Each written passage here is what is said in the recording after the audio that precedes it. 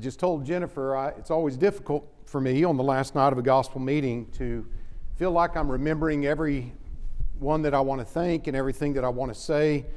And I'm sure that I won't remember everything, but I do want to mention just a couple of things before I begin in our study this evening. I want to thank again the elders for the invitation, for a second invitation to come and to be here and to be working with this congregation. The last time I was here, I enjoyed it so very much. And the encouragement that I received from all of the members, from the elders, from the deacons, from every part of this meeting, I just kept thinking, I wish Jennifer could be here. I went home telling her about it, and it is so wonderful that she's able to be here with me this time. And it certainly helps me, and it helps my preaching to be able to have her with me, so I appreciate the fact that she was able to come up, and the wonderful accommodations that you've made for us to just make this stay so easy. And the hospitality I've mentioned, I want to say again to everyone who has opened their homes, opened their hearts, shared what they have with us. It's meant the world, and we've gotten to know you better, and that's been especially wonderful.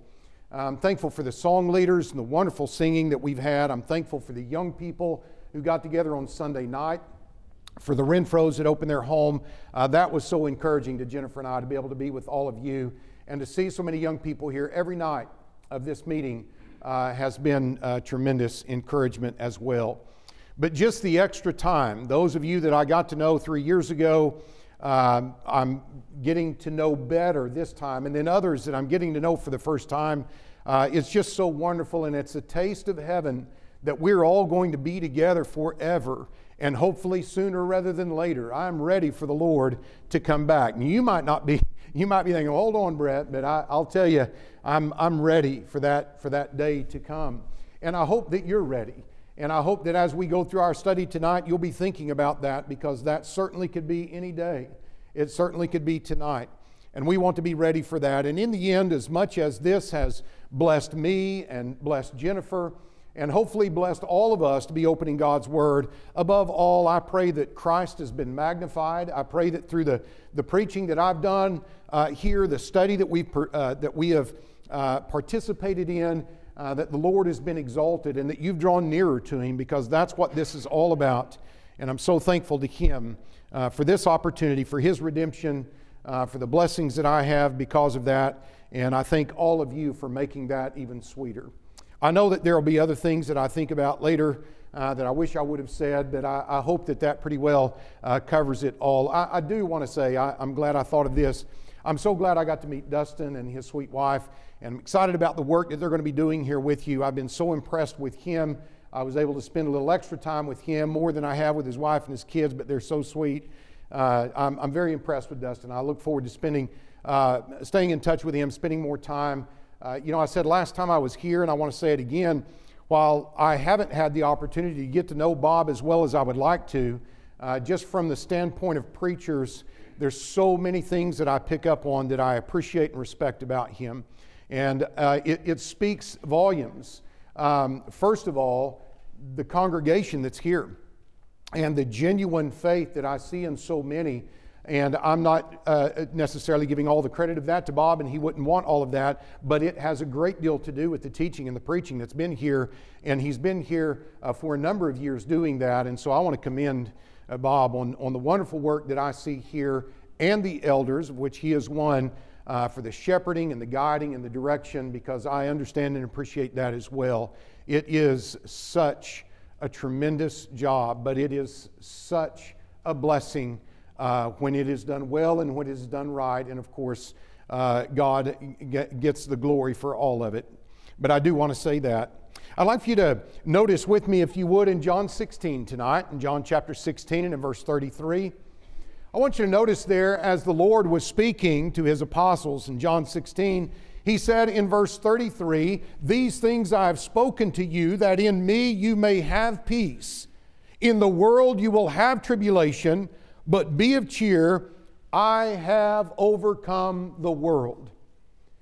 Jesus is saying to His disciples that He has accomplished something. He's about to die. He knows that. He's giving this to them, and He's saying, I've done this.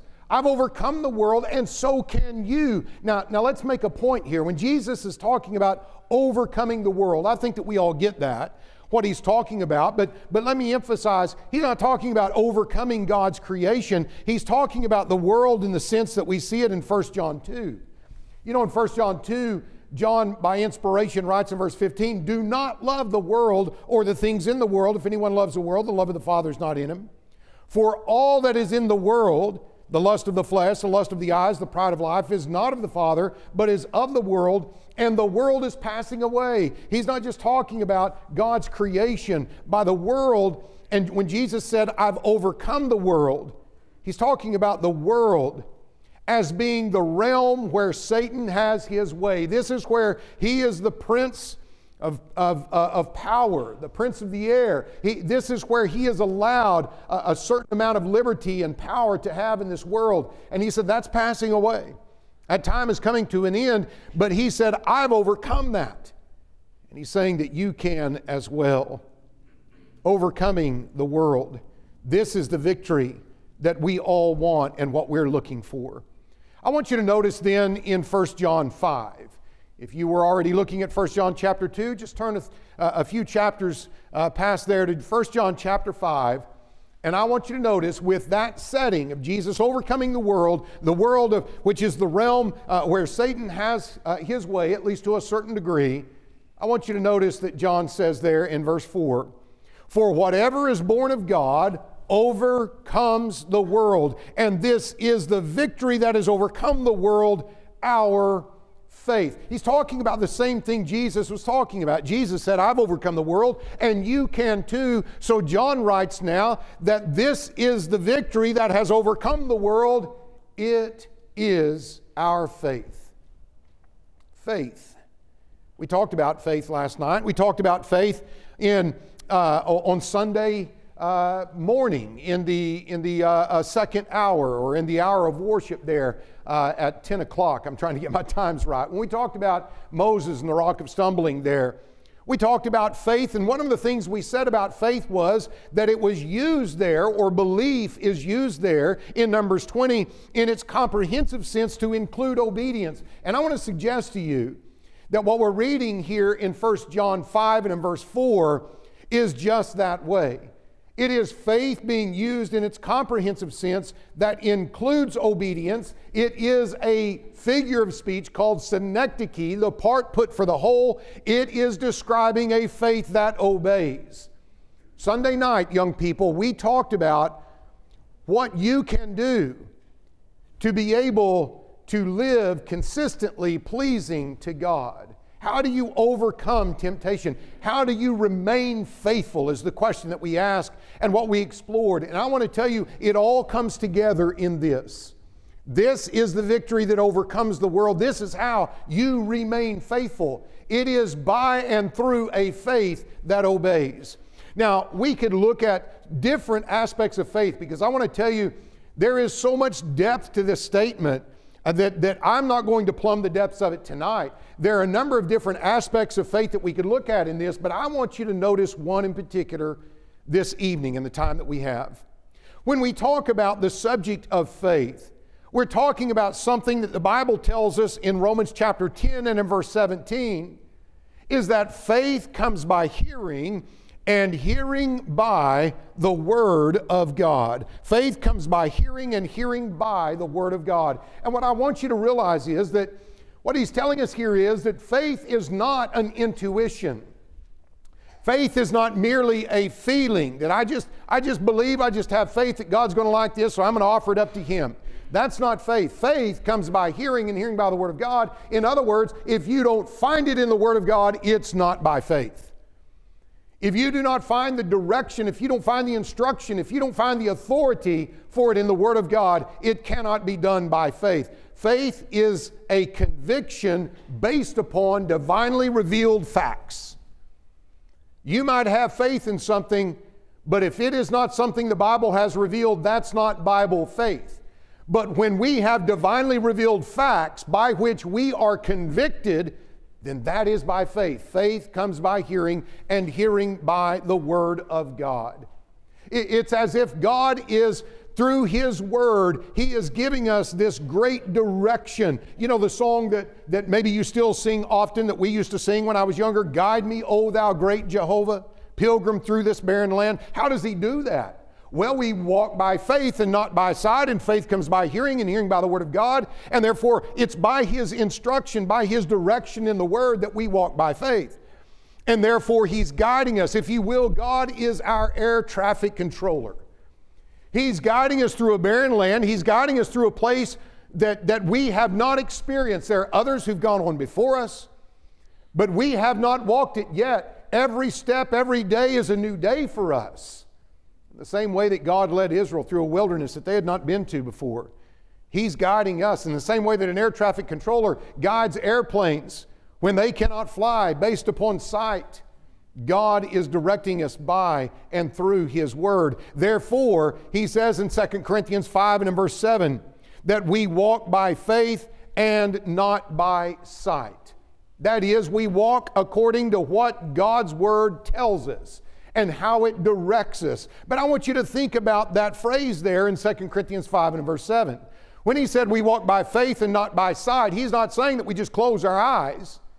He's not saying that we walk around without looking where we're going. He's not talking about physical sight per se. But in a sense, He is from the standpoint that when He says that it's not by sight, sight represents walking by what we see, taste, feel, or touch, by what we experience here, and what we develop in our own human wisdom. We walk by faith because even when it is contrary or appears contrary to what we see or what we would think, we trust God. We believe Him, and we're going to take His way. You look at the Beatitudes, as Jesus says, "Blessed are those who mourn." I mean, that's one of those things that it goes against what we would commonly think would be the happy or the blessed life. Over and over again, God is directing us in that way. And as we were looking at examples last night of salvation by grace through faith, and you think about Gideon's army, and he sends them up around the enemy camp, and all they have are torches and trumpets. That goes against what we would think when it comes to winning a battle. When He told the children of Israel to march around the city of Jericho 7 times and to shout and to blow the ram's horns, that goes against what we see, taste, touch, or feel based upon human wisdom. And that's by God's direction, and therefore when it's done based upon faith and based upon trust. And that's what we're talking about when we're talking about walking by faith and not by sight. However, in thinking about that idea of walking by faith and not by sight, I want us to notice a passage in Hebrews. In Hebrews, I want you to notice in chapter 11. In Hebrews chapter 11, he says in verse 1, you're familiar with this passage, Hebrews 11 and verse 1, he said, "Now faith is the substance of things hoped for, the evidence of things not seen." There's the idea of walking by faith and not by sight, right? We have evidence for it. This is not blind faith. There is evidence produced. And this is very much what a jury does. Our justice system is based upon this very idea that we select a jury that cannot be an eyewitness to what they are determining. The less they know about it, the better. And they are presented evidence. They don't get to see everything that happened, but they're presented evidence. They're not eyewitnesses, but they have eyewitnesses testify. And it is based upon that evidence that they, in a sense, see what happened. They don't see it actually, not as an eyewitness sees it, but it's based upon evidence that they have that understanding. That's what he's saying here in verse 1, that we have with God's direction regarding the creation of all things. We weren't there, but we have the evidence. We have the testimony. Now I want you to look in verse 3. In verse 3 he says, "By faith we understand that the worlds were framed by the Word of God." We weren't there, but it's by faith that we understand. You say that word understand, it is a Greek word that means to comprehend, to perceive, to see with the mind. That's what I want you to take in this evening. That while we walk by faith and not by sight, we do see, in a sense, with the mind by faith. That's what he's saying here in verse 3. By faith we see with the mind, or understand, or comprehend, or perceive that the worlds were framed by the word of God, so that the things which are seen were not made with things which are visible. Understand. That's an important aspect of this. We see by faith what is not seen with the eye. Now stay with me. I know you're wondering, where's he going with this? We're talking about one aspect of faith, which is the victory by which we overcome the world. It is that faith is how we see with the eye what we need to understand. Now notice in Ephesians chapter 1. In Ephesians chapter 1, he says in verse 17 through 18, Ephesians 1 and verse 17 through 18, he says, that the God of our Lord Jesus Christ, the Father of glory, may give to you the spirit of wisdom and the revelation of the knowledge of Him. Now look at verse 18. The eyes of your understanding being enlightened, that you may know what is the hope of His calling, the riches of His glory, of His inheritance in the saints. Notice that. The eyes of your understanding enlightened, that you may know. The word understanding here, the eyes of your understanding, that word translated understanding in the New King James Version is the Greek word cardia, from which we get the word heart, feelings, the mind. This passage is telling us that there is a sense in which the heart or the mind has eyes to see and to be enlightened. Photizo is the word there, to shed rays, to shine, to brighten up, to enlighten, to illuminate. What he's saying is that there are things that we see with the mind's eye. I'm not telling you anything that you don't know, but I want to just bring this out so that we can grasp and appreciate the fullness and the richness with which he's telling us this, that it is by faith that we understand, or that we're enlightened. It is by faith that we have, that the eyes of our heart can perceive the things that we need to see. So friends, what I'm wanting us to understand is that he's telling us that faith provides the telescope, the vision to see what we need to see to persevere.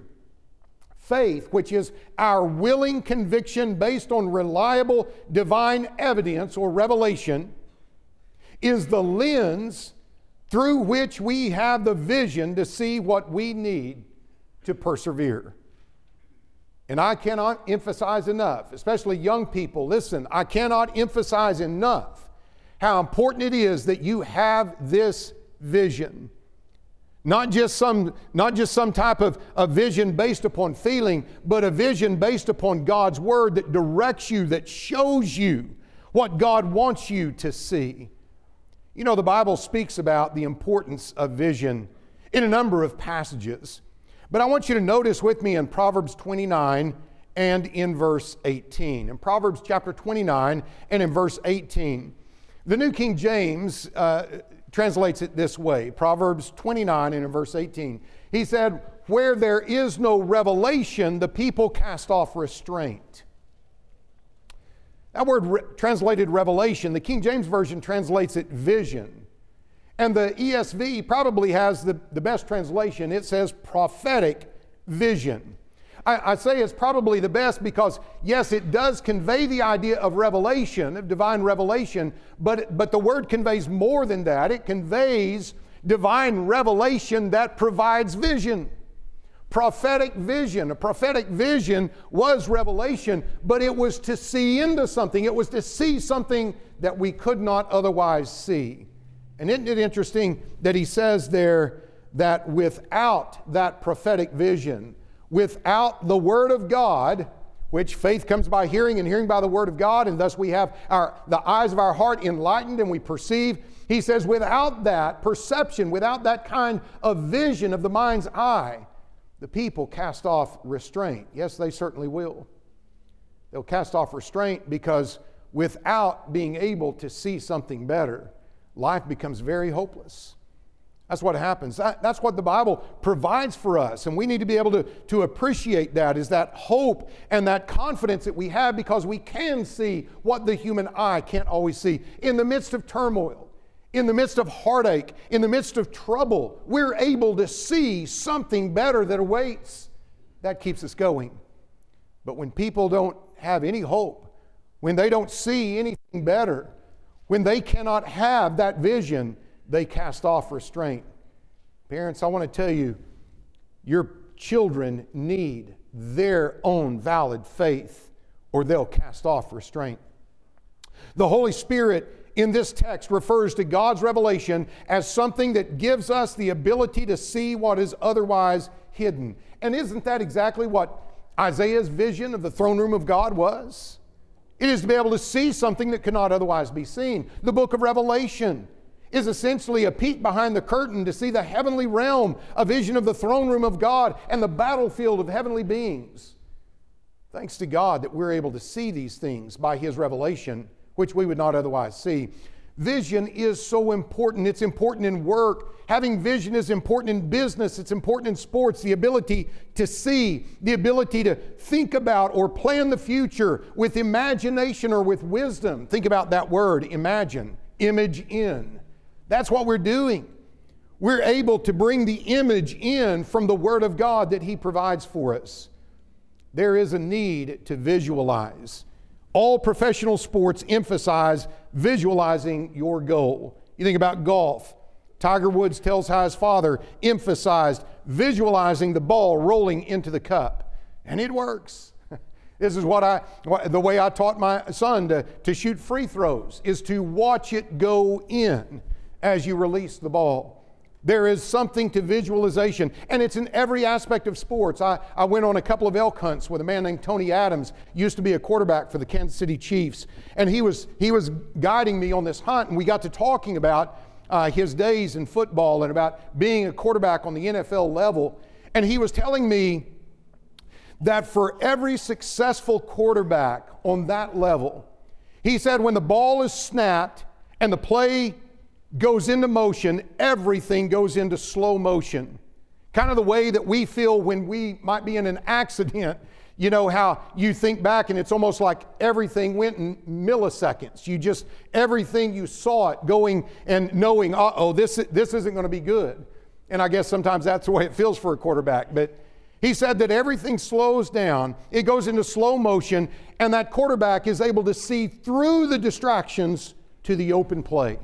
And the defense is doing everything to throw him off, decoys and everything else, but the good ones are able to see through all the noise, all the distractions, and to see that open play. That is the vision that we've got to have as God's children.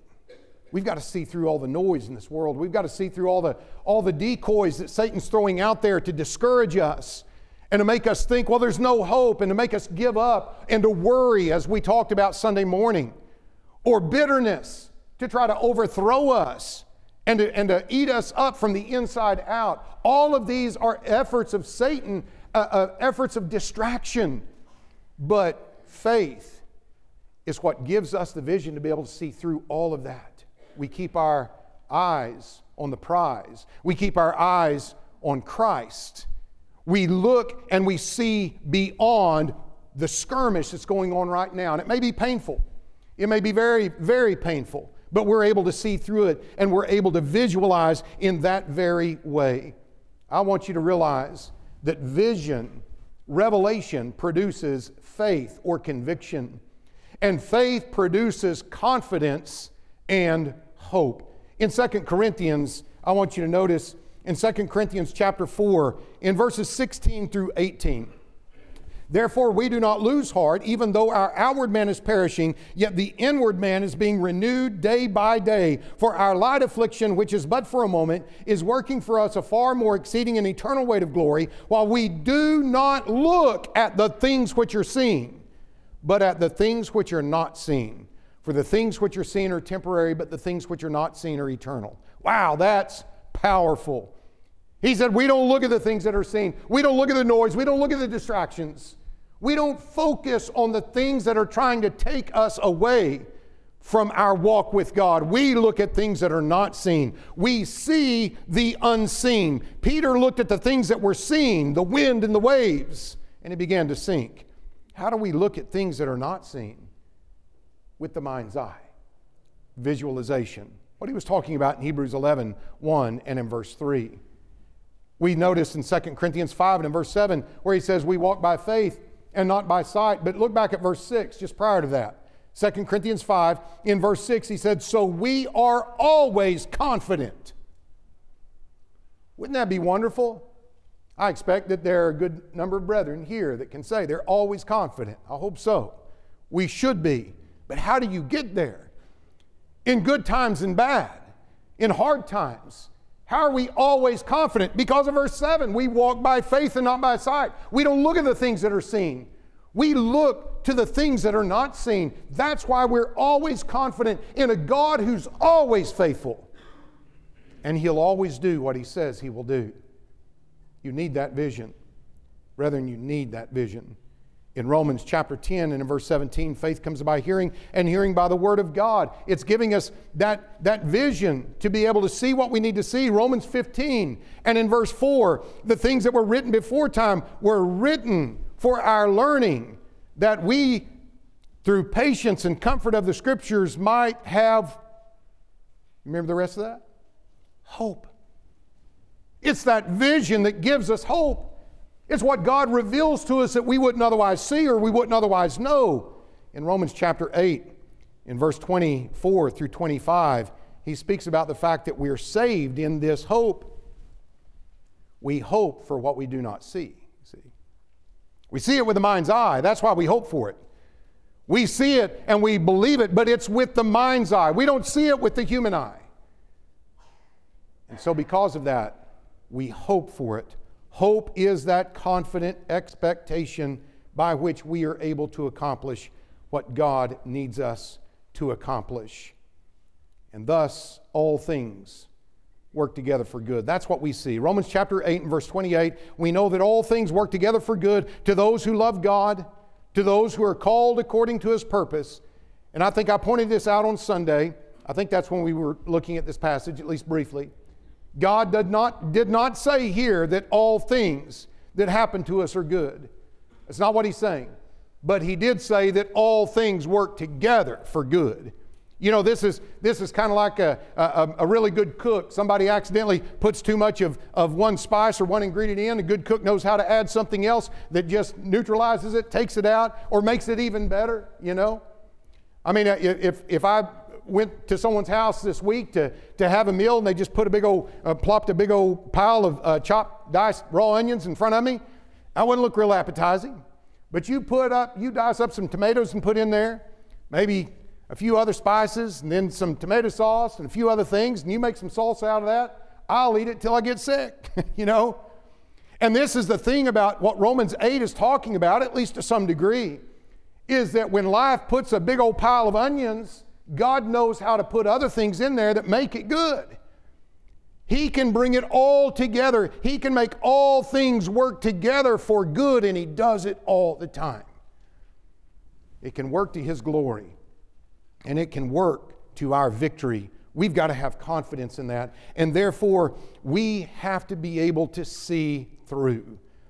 You know, in 2 Timothy chapter 3 in verses 1 through 13, Paul had some really downer news there. He said, know this, that in the last days perilous times will come.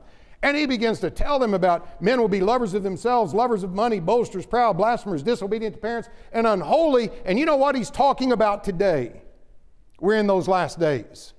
We're living in these perilous times right now. The last days are going to be difficult. And I want to ask you, how will Christians keep pressing on? Now, if everything's going good for you right now, you might think, well, you know, just go to church, you know, read your Bible every now and then. We just need to look to God. But if you're going through a crisis, if your faith is being tested, there's a good chance that you're going, I know, Brett, I'm not real sure. This is heavy. I mean, technically I know what the Bible says, but man, some days you got to wonder, how do young people keep their purity? How do they keep on keeping on? How do married people work through the struggles and the difficulties of that? vision. Being able to see what we can be if we submit to God, and the fact that God is going to be with us every step of the way. Again, I want to say, if people are not able to see, they will cast off restraint. Parents, your children must have real faith. In order to have real vision, in order to have real hope, in order to keep on keeping on.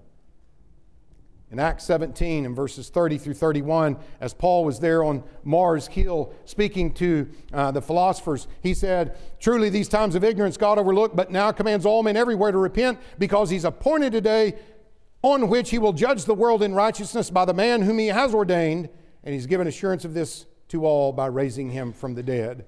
Paul gave the vision of accountability. He said, let me give you a little vision here. I want you to see something with the mind's eye. There's going to be a day when Jesus comes back and you are going to give an answer for your conduct, for everything that you've done. That's a vision of accountability. But I want you to know that vision also, there is a vision of the reward that gives us hope, and it strengthens our heart. And that's why we need all of that. We need the vision of accountability sometimes. Other times we need the vision of hope. And we need the vision of assurance. It is crucial that you have this vision, the ability to see through the difficulty. God answers our prayers and blesses us here in this life. No doubt about that. He answers our prayers. He blesses us. We're going through a hard time. Things get better. We go through a season of refreshing. But let me suggest this, brethren. We need to be able to see beyond just the season of refreshing in this life. We need to see beyond the blessing in this life. Something we've prayed for, it comes to pass, the prayer's been answered. That's wonderful. But I want to tell you, it's about more than that, much more than that.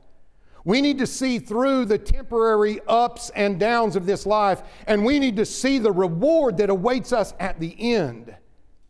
In 2 Corinthians 4, we saw just earlier in verse 16, Paul said, we do not lose heart. I challenge you, write down how many times the Bible speaks about losing heart. That is such a simple phrase, but it means so much. And how often do we lose heart? He said, we do not lose heart. Even though our outward man is perishing, yet the inward man is being renewed day by day. And he goes on down talking about the fact that it is working for us. Even our suffering is working for us an exceeding and eternal weight of glory. It's got weight to it. It's got substance. And then he says we don't look at the things that are seen. But then notice he goes on into chapter 5. And he began speaking about the fact that we are groaning in this and our earthly house and it's being destroyed, talking about our fleshly body. And then notice he's speaking about the fact that in verse 2, for in this we groan, earnestly desiring to be clothed with our habitation, which is from heaven. And it's right after this in verse 7, he says that we walk by faith and not by sight. We are always confident. Paul longed for and groaned for that immortal body. We need to be able to see beyond getting over an illness. And I'm not diminishing the importance of that. When we pray that someone is able to overcome a severe illness, a serious, maybe something that is deadly, that is wonderful. But we're going to die. This body is going to wear out. It's going to be something else. We've got to be able to see beyond that. And that's what made Paul exceptional. That's why he was able to overcome the world. That's why Jesus overcame the world. And faith is the ability to visualize what God says he will do, what cannot be seen with a mortal eye, to see through the trials, to see through the doubts, to see through the family problems, to see through the financial problems, to see through the disappointment in people that we have loved and even respected in the past, to see through the loss of a loved one, to see through the loss of a friendship or a relationship, an illness or an injury, pressure at school, and never, ever, ever lose sight of the goal. Our lives are going to be chaotic at times. But we've got to stay God-minded. Remember your Creator, Ecclesiastes 12 and in verse 1. I want to look then, as we close, at just a couple of examples of this that maybe just give us a picture of what we're talking about. First of all, I want you to consider Noah. In Hebrews chapter 11 and in verse 7, the Bible says, by faith, Noah, being divinely warned of things not yet seen, moved with godly fear, prepared an ark for the saving of his household, by which he condemned the world and became heir of the righteousness which is according to faith. How did he do that? By faith. That is not simply about the idea of, well, I just believe it, but it is that God told him what was going to happen. He believed it. He saw it with his mind's eye. He'd never seen a boat. He'd never seen a flood. He'd never seen anything like that. But he believed God. He could see it with the mind's eye. And that's what moved him. And I'll tell you, he kept on keeping on, didn't he? For a good number of years, he was a preacher of righteousness, and with a very small number of those who would do what the truth was. He was a man who walked by faith, and he was able to see something that no one had ever seen before, but he believed God. He trusted Him, and because of that, he could see what God was saying. Not only Noah, but Abraham, another wonderful example of this. In Hebrews chapter 11, the Bible tells us about Abraham in verses 8 through 10. By faith, Abraham obeyed when he was called to go out to the place which he would receive as an inheritance, and he went out not knowing where he was going. He's talking about Genesis 12, verses 1 through 3. He was told that he would have a child, and that he was told that God would make of him a great nation, and he didn't even have a child. He was in his old age. His wife was barren. But he believed God. He believed God, and it was accounted to him for righteousness. The Hebrew writer says in verse 9, by faith he dwelt in the land of promise, as in a foreign country, dwelling in tents with Isaac and Jacob, the heirs with him of the same promise. He knew that that was going to be his land someday. It wasn't right now, but he could see it. He could see it by faith.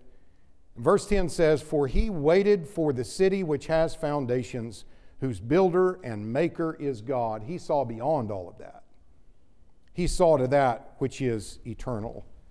In Romans 4, it speaks about this faith. Romans 4 in verses 17 through 22, he says, in the presence of him whom he believed, God who gives life to the dead and calls those things which do not exist as though they did, listen to verse 18, who contrary to hope, in hope believed. Man, how do you do that?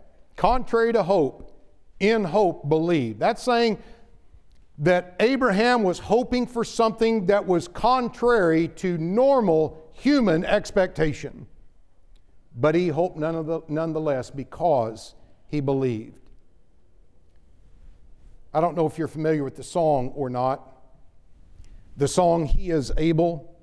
He is able, more than able, to accomplish what concerns me today.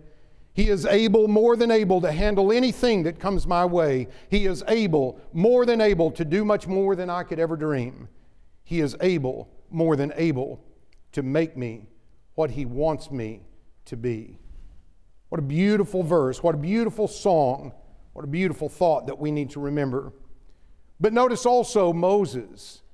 We're told about Moses in Hebrews, again, chapter 11, in verses 24 through 27. By faith, Moses, when he became of age, refused to be called the son of Pharaoh's daughter, choosing rather to suffer affliction with the people of God than to enjoy the passing pleasure of sin.